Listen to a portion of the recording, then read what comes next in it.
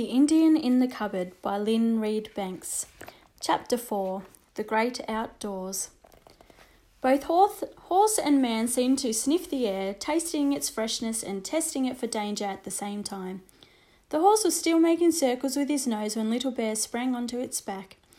The horse, startled, reared slightly, but this time Little Bear clung onto his long mane. The horse's front feet had no sooner touched the path than he was galloping. Omri leaped to his feet and gave chase. The horse's speed was remarkable, but Omri found that by running along the lawn beside the path he could keep up quite easily. The ground was dry, and as Indian and horse raced along, a most satisfying cloud of dust rose behind them, so that Omri could easily imagine that they were galloping across some wild, unbroken territory. More and more he found he was able to see things from the Indian's point of view. The little stones on the path became huge boulders that had to be dodged. Weeds became trees. The lawn's edge an escarpment twice the height of a man. As for living things, an ant scuttling down across the horse's path made him shy wildly. The shadow of a passing bird falling on him brought him to a dead stop, crouching and cowering as a full-sized horse might if some huge bird of prey swooped at him. Once again, Omri marvelled at the courage of Little Bear, faced with all these terrors. But it was not the courage of recklessness. Little Bear clearly recognised his peril, and, when he had his gallop, turned the horse's head and came trotting back to Omri, who crouched down to hear what he said. This was much more difficult in the open air somehow. "Danger," said the Indian.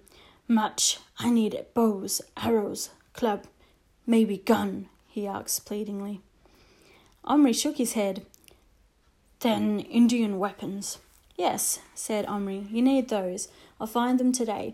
In the meantime, we'd better go back in the house." "Not go in shut place. Stay here. You stay. Drive off wild animals."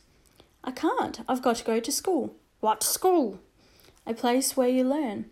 "Ah, learn. Good," said Little Bear approvingly. "Learn law of tribe, honour for ancestors, ways of the spirits."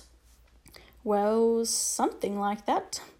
Little Bear was clearly reluctant to return to the house, but he had the sense to realise that he couldn't cope outside by himself. He galloped along the path with Omri running alongside and dismounting, re-entered the carton. Omri was just carrying it back up the stairs when the back door suddenly opened and there was his father.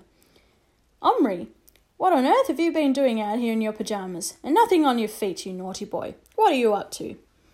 Omri clutched the box to him so hard in his fright that he felt the sides bend and quickly relaxed his hold.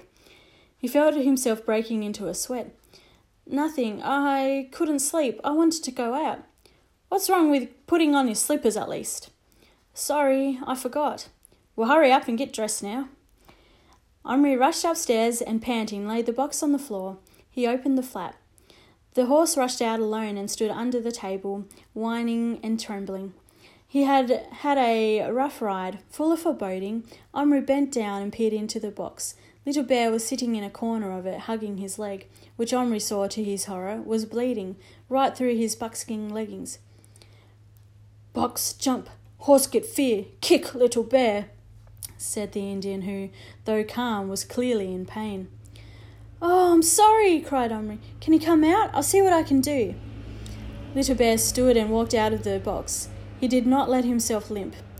"Take off your leggings. Let me see the cut," said Omri. The Indian obeyed him and stood on his breechcloth. On his tiny leg was a wound from the horse's hoof, streaming blood onto the carpet. Omri didn't know what to do, but Little Bear did. "Water," he ordered. "Cloths." Omri, through his panic, forced himself to think clearly. He had water in a glass by his bed, but that would not be clean enough to wash a wound. His mother had some Listerine in her medicine cupboard. When any of the boys had a cut, she would add a few drops to some warm water, and that was a disinfectant. Omri dashed to the bathroom and with trembling hands did what he had seen his mother do. He took a small piece of cotton wool. What could be used as a bandage, he had no idea at all. But he hurried back with the water and poured some into the Action Man's mess tin. The Indian tore off a miniature wisp of cotton and dipped it into the liquid and applied it to his leg. The Indian's eyes opened wide, though he did not wince. This not water, this fire! It's better than water. Now, tie, said the Indian next. Hold in blood. Omri looked around desperately. A bandage small enough for a wound like that. Suddenly his eyes lighted on the biscuit tin. There, lying on top, was a First World War soldier with the real armband of a medical orderly. In his hand was a doctor's bag with a red cross on it. What might that not contain if Omri could make it real? Not stopping to think too far ahead, he snatched the figure up and thrust it into the cupboard, shutting the door and turning the key. A moment later, a thin English voice from inside called, "Here, where am I? Come back. You blokes don't leave a chap alone in the dark." The end.